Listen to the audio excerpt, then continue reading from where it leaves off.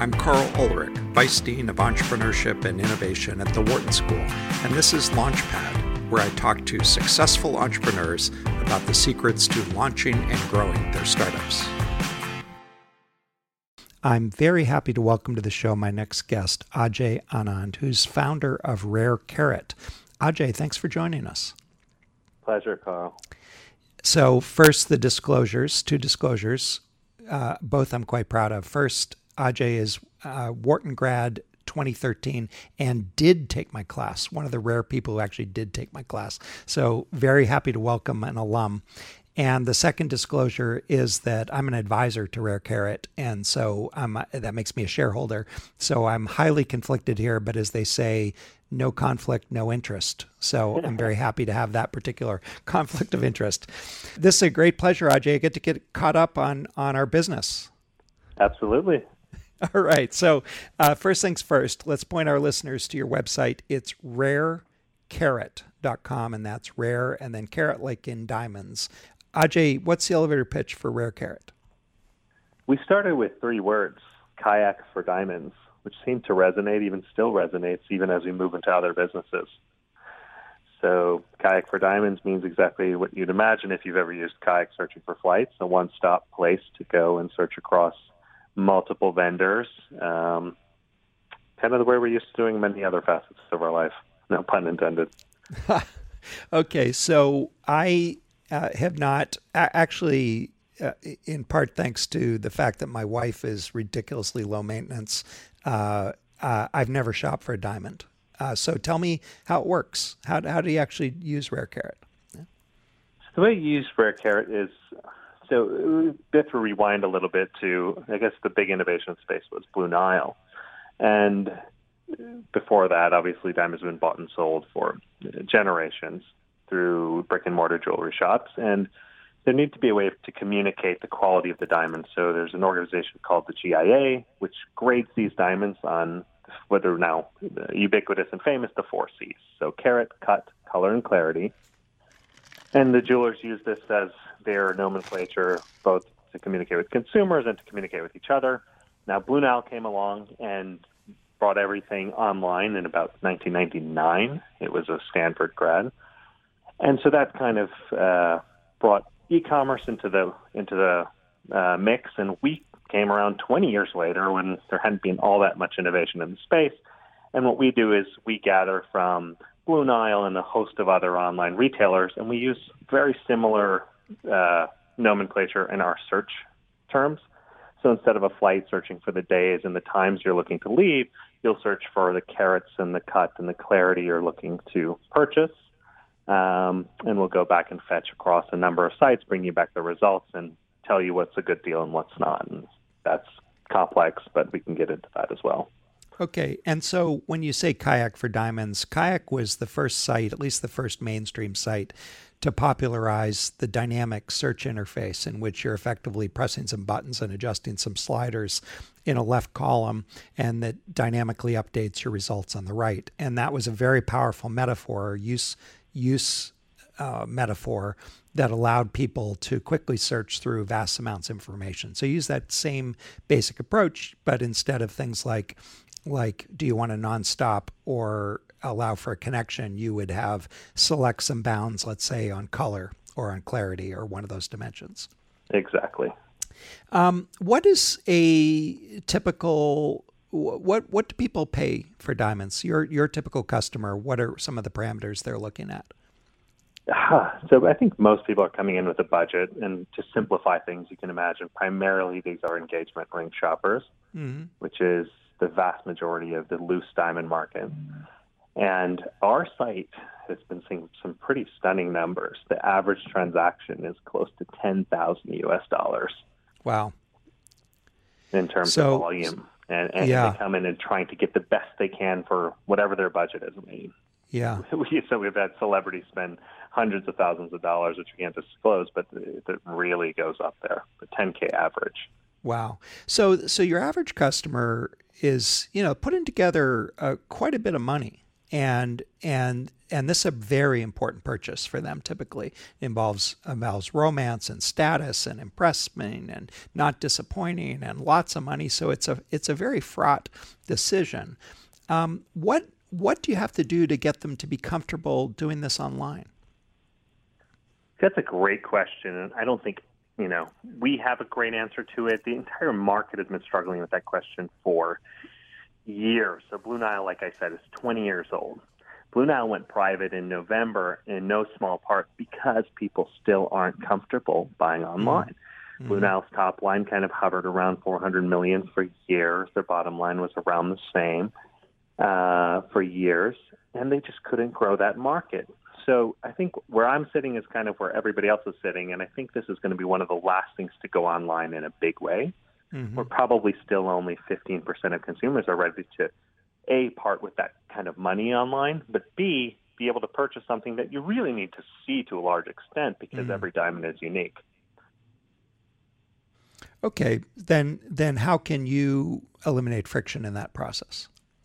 So let's say you are the consumer that was comfortable buying online, because that's who I was, and we can get into the founding story. But so you're this consumer who's ready to, trade off obviously low margins of the e-commerce retailer for the risk of not being able to see it before you fork over your money. Granted, all of the reputable providers have 30-day money-back guarantees. But at that point, what we take is education. Education is huge. It's a purchase where information asymmetry is probably at its greatest, probably even more than a car or a home. So third-party sites like ours serve a really valuable part in the ecosystem by providing education. So education is one of the big things that helps people get comfortable around purchasing them online. The GIA, who I brought up before, in no small part makes people comfortable buying online because they're a third party who's certifying these cut, color, and clarity of the stone, et cetera. And then money-back guarantees, which I've also alluded to. 30 days is kind of the standard in the industry. But even then, I think, it's going to be a long time before this mirrors kind of the other consumption patterns we see in terms of online purchases. All right, you alluded to the origin story, but take us back to the beginning. How did you get started? Kind of solving my own problem, and so I got engaged. Simple as that. And it sucked, and it has nothing to do with my lovely wife. This has everything to do with this custom we have of spending an inordinate amount of money on a diamond. So started the process offline. Very quickly decided I would be one of those online purchasers because I was comfortable with the 30-day money back, having an independent appraisal done, and sending it back if it didn't work out. And so I set off searching, and I just couldn't believe how no one had built a quality meta search site. And it wasn't like, oh, great business opportunity. It was annoyance in the fact that I had to cross several hurdles. Spending this much money. There's Blue Nile, who I'd heard of, but there are a number of other vendors. How many of these are reputable? So I had to go solve for that. Then once I'd solved for that, very early on in your search, you kind of narrow your parameters you're looking for. 1 carat, HVS2, these are colors and clarities. But you kind of understand what they mean, and you understand for your budget, here's kind of what I'm ready to compromise on, here's what I want. Now, day after day, you're going to, in some cases, 10, 15 different websites or retailers, putting in the same parameters on different user interfaces, trying to record the results, maybe in Excel, trying to keep track of what's out there, come back every day, making sure you don't miss something or see something that hits the market.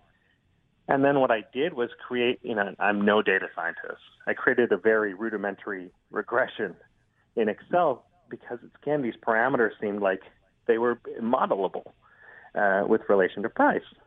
And I just could not believe that those two things, meta search, just go to these sites and bring it back. You do it in every other facet of my life. And the second piece around data science. So I was sure that this had to exist. So we started kind of hacking this thing together on the side. And I think that's actually when I emailed you, Carl, saying, hey, we've got this idea and we're going to go live with it with a terrible name. And you said, stop everything, come up with a better name, but I like the idea.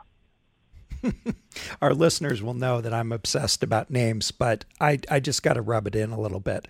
Can you even remember what the company was called at the time? Oh, but I'm not even going to say. The URL was a trip. We look back and we laugh. We're like, what would we have done had we launched with that name? It was Kohinoor, which is actually in Indian culture a pretty name because it's the name of a very famous diamond. So everyone I talked to, again in my self-referential circle, thought it was a great idea. It was Kohinoor, which is hard enough. Oh my God! Yeah. But it gets worse because obviously that domain name we had no chance at. So we put a prefix because we saw a lot of other startups, who couldn't own GetHoney.com, for example. Right. So it's trykohinoor.com, TRYKOHINOOR.com. We were trying to launch a consumer site with. So. Yeah. All right. I will gloat because I said, Ajay, I'll be happy to help, but not if you're going to call your company Try Kohinoor. Yep. So crazy. Rare Carrot was available. Yeah. We've kind of grown into it and grown into loving it. We look back at the other list of names and we're really happy about the one we ended up using. Good. All right. Well, that was a little bit of a digression, but I want to circle back to the origin story a little bit. You are not the typical consumer of diamonds who's building a regression model in Excel. But I guess the question I want to ask is were you looking for an entrepreneurial opportunity, or did this thing sort of hit you over the head and say you have to do this? It's very much the latter, to the extent where, so another piece of data, I was running another startup, enterprise B2B startup, built software now used by the UN in 50 countries, and that was my job. But I was just so sure that something like this had to exist. So, we had some tech talent on the team. I even started writing some code myself, writing some scrapers and trying to hack something together. And it was exactly that. I knew this had to exist from my own personal experience. And given the last year of traction, I think we were right. Yeah. So, just to be clear, you were already running a startup, so you had some tech talent available, and so what you did was you corralled some of that resource to go explore this thing. Is that right? Exactly. Yeah. Okay. And what did you do now? When you went to answer that question, something like this must exist. Did it exist? Did it exist and was just bad, or did it literally not exist? It existed, and it wasn't great. So yeah. I'm happy to name them because they're still around, and they do a fair amount of traffic for other reasons. There's a site called Pricescope.com, and it's been around since 1996, 97, and it's just the UI reflects when it was built. But it also, on the plus side, has a forum that has great content on it as well, so it does very well on SEO and other things. So it existed. And then the more, after we started, we stumbled across a number of other sites that just didn't rank. It's a highly lucrative, I was reading a great article on affiliates in the mattress space. This is similar. It's a large ticket item. Customer acquisition cost is high, so it becomes a very lucrative kind of space for the affiliates in the market. So most of these retailers will happily pay 5, sometimes 7% of the cost. And like I told you, what the ticket price is, right? 10 grand, even 6, 7 grand. You do the math, it ends up being a lot of money. So there are a lot of people who set up these affiliate sites on the side. So there were single proprietor sites who kind of did this. No one had really tried to, truly be the Kayak or the Zillow in this space and put real dollars behind it and real talent behind it. And I think that's what we're doing now. Yeah. So let me just underscore the economic opportunity, because you had quickly done the math. And what you were saying is there's something like 5% available to whoever is aggregating and acquiring the customer. And on a $10,000 average ticket, that's $500. So that's a lot of money for a click, right? That's a lot of money for a click. So, so the question, I suppose, is, given the economics penciled out, given that the pain point was real, what did you do next? Did you decide to build an MVP? What did you do as the next step? Exactly that. Built an MVP. I think we had a discussion around, do we go ask everyone for their data and say, hey, we're some small startup trying to build something that will ultimately create price transparency and serve consumers, and then the retailers probably slam the door on us. So we just quietly built a bunch of scrapers, and we launched a site that didn't look that great. There's a great post on our blog post on our site of kind of the evolution of the UI, and it's amazing. Kind of just a couple months later, what it looked like. A couple months later, what it looked like, and there's screenshots in there. So we launched with something that was hideous, probably to start with. And just today, it's so easy to start to get traffic to your site through Facebook, primarily Google Ads as well. And you can very quickly get data on whether it's working, whether it's not. And so that's how we started. We started small, very quickly. So to digress for 1 second, probably the most important thing we did was install Intercom on the site. Intercom's a kind of customer chat tool, and I'm just a diehard fan. What that did was create a microphone in the living rooms of every one of our users. And in the first 5 months or something, I can't remember the exact numbers, but we'd exchanged 50,000 messages with our users.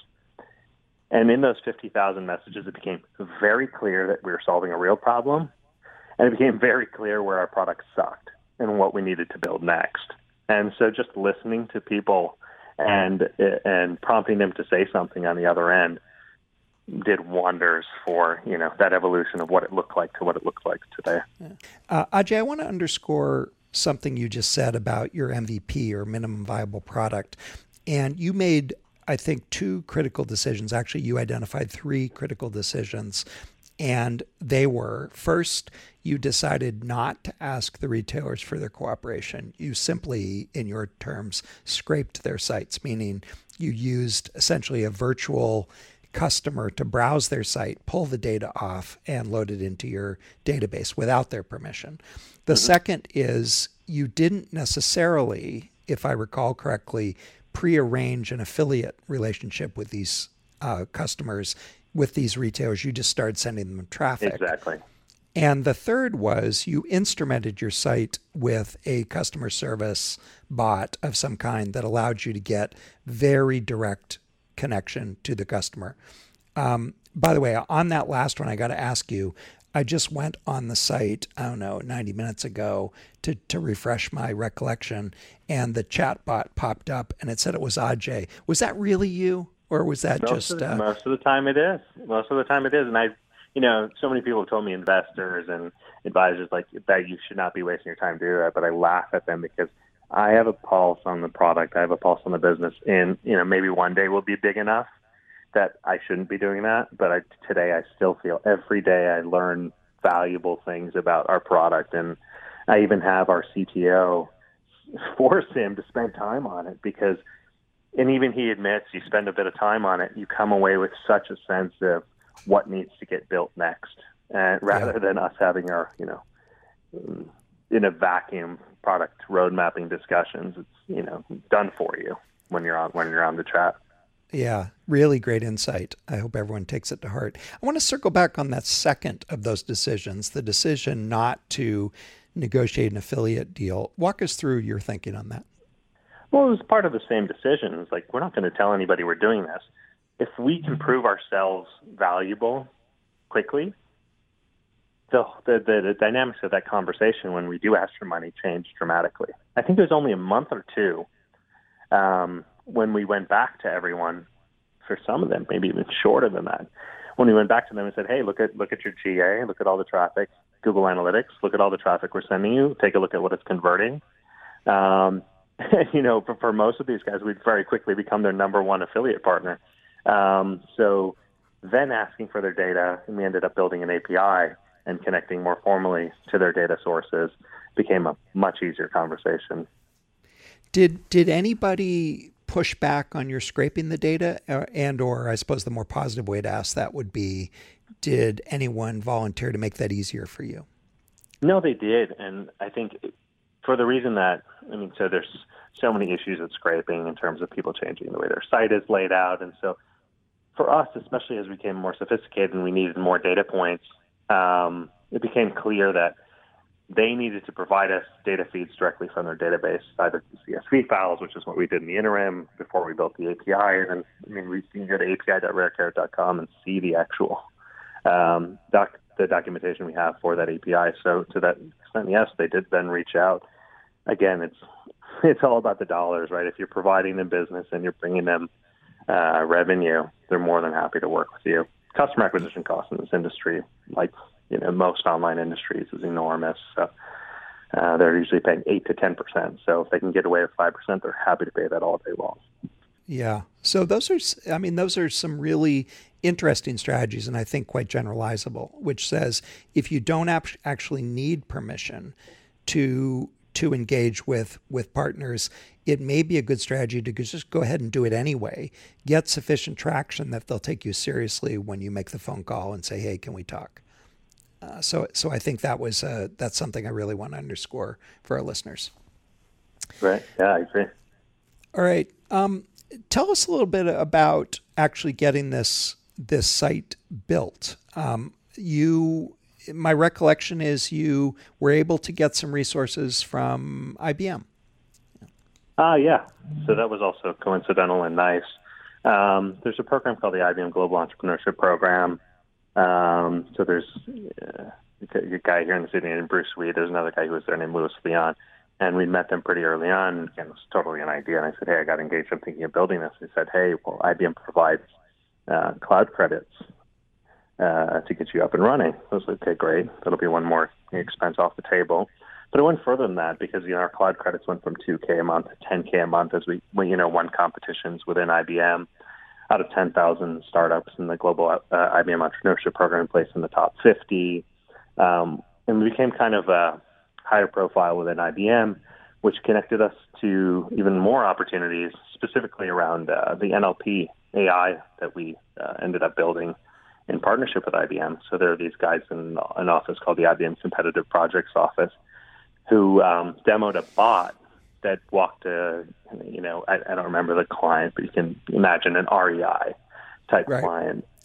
And it helped, the demo I just remember vividly was a guy coming in saying, I'm looking to buy a tent, and then ask some specific questions around the tent. Who's it for? What's it for? It's for my wife and I. What kind of camping do you do? And I was able to recommend a tent. And I said, oh, wow. Like, here we were sitting on Diamond. It's like the most structured dream product for a bot.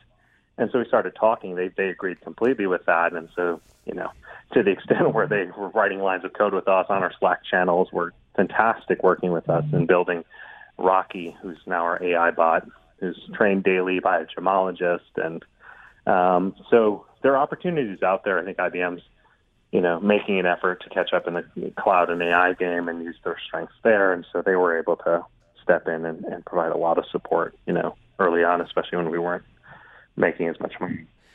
Yeah, and something else I would underscore, I'm not sure if you would agree, is at least from a semi-outside perspective, anytime a startup can hitch its wagon to a credible brand, there's some social proof involved there. So it at least said, hey, there's some smart people at IBM that thought this was worth some resources. And that gives you a little bit of social proof. It differentiates you from the fly-by-night competitors who are trying to do similar things. Oh, no doubt. I think that there are a couple brands early on that we were able to, as you say, hitch our wagons to. Like, we got very lucky. We still today haven't engaged a PR company, but early on I just had sent some LinkedIn messages, and one landed in, I said, we're in stealth. We're looking to launch this diamond-related startup. And this woman had, she is a Forbes contributor, but she'd just written a book on diamonds. She said, oh, sure, we'll catch up for a coffee. So, right around launch, we got this article in Forbes, which, went viral. It's got something like 300,000 views at this point, which is pretty high for even one of those articles. So that was brand one, and then brand two is IBM. And again, people make such quick associations. Rare Carrot maybe now is starting to mean something small in some consumers' minds, but being able to be attached to those brands is, again, consumers make such quick decisions of whether I'm going to, pursue this thing or give it any sort of credibility, especially when we're talking such a huge purchase. So I don't know if there were conscious decisions on our part or it was just luck, but it makes a huge difference. Yeah. So seeing IBM and Forbes on your website definitely works. And so, I think that's the generalizable principle, which is when you don't have any brand equity yourself, it makes some sense to affiliate with somebody who does. And in both those cases, that was very smart. I wonder if you talk a little bit more about PR, and I suppose the more general topic is customer acquisition. So how do you acquire customers, and how important has PR been in that process? PR has honestly not been the driver of traffic for us. Mm-hmm. It's been a driver of credibility. Mm-hmm. And so even now, if you go on our About page, I think yesterday, the day before, we did the interview with CNBC, and then USA Today picked it up. And it's to that point when you're able to link to articles where we're quoted as industry experts on engagement rings in USA Today and CNBC, that has a huge effect on consumers' minds. When you actually look at the traffic numbers, you can get that traffic for much cheaper than the effort it goes into obtaining that PR. So I see PR as kind of a legitimacy strategy, not to mention, of course, SEO, which is its own complex topic. And as of late, we've started to, rank on page one for terms like buy diamonds, which we never would have expected just a year ago. So those are the two things I see PR is really helping with. And again, it's not like we've got the kind of PR that, Inc. magazine did a profile on, how Rare Carat is disrupting the diamond industry, and it's gotten hundreds of thousands of shares and views. I'm sure that has an effect. We haven't experienced that. Mm-hmm. But by and large, I see, customer acquisition comes from paid channels. And it's so easy to get, tens of thousands of people a month just through Facebook and Google. It's not an obscene amount of money. And to get that kind of traffic from a journalistic source would be extremely, extremely difficult. So I see them as kind of different buckets, actually. Yeah. All right. We only have about 30 seconds, but I got to ask you, in a prior career, you were an actor with an aspiring Bollywood career. What's been the relevance of Bollywood acting for being the CEO of Rare Carat? Anything? I think, rejection, right? And as hard as entrepreneurship is, being an actor is definitely harder. All day long, you're just hearing no, and it's such a beating. So entrepreneurship is refreshingly, you hear yes way more often than you hear as an actor, so it becomes easier in that regard emotionally. Wow, I wasn't expecting that answer. So the one thing where you get one profession where you get more rejection than entrepreneurship is being an actor. So that's there. At least there you I go. did. Yeah. Yeah. All right. Well, Ajay, we're out of time, but thanks so much for making the time to join us. It was a pleasure, Carl. All right. To keep up with Rare Carat, visit their website, rarecarat.com. And you can also follow them on Twitter @RareCarat. I'm Carl Ulrich, Vice Dean of Entrepreneurship and Innovation at Wharton. Launchpad is produced by Business Radio, powered by the Wharton School, on Sirius XM, Channel 111. The show airs live on Wednesdays from 7 to 9 p.m. You can find more episodes of this podcast on SoundCloud or on iTunes.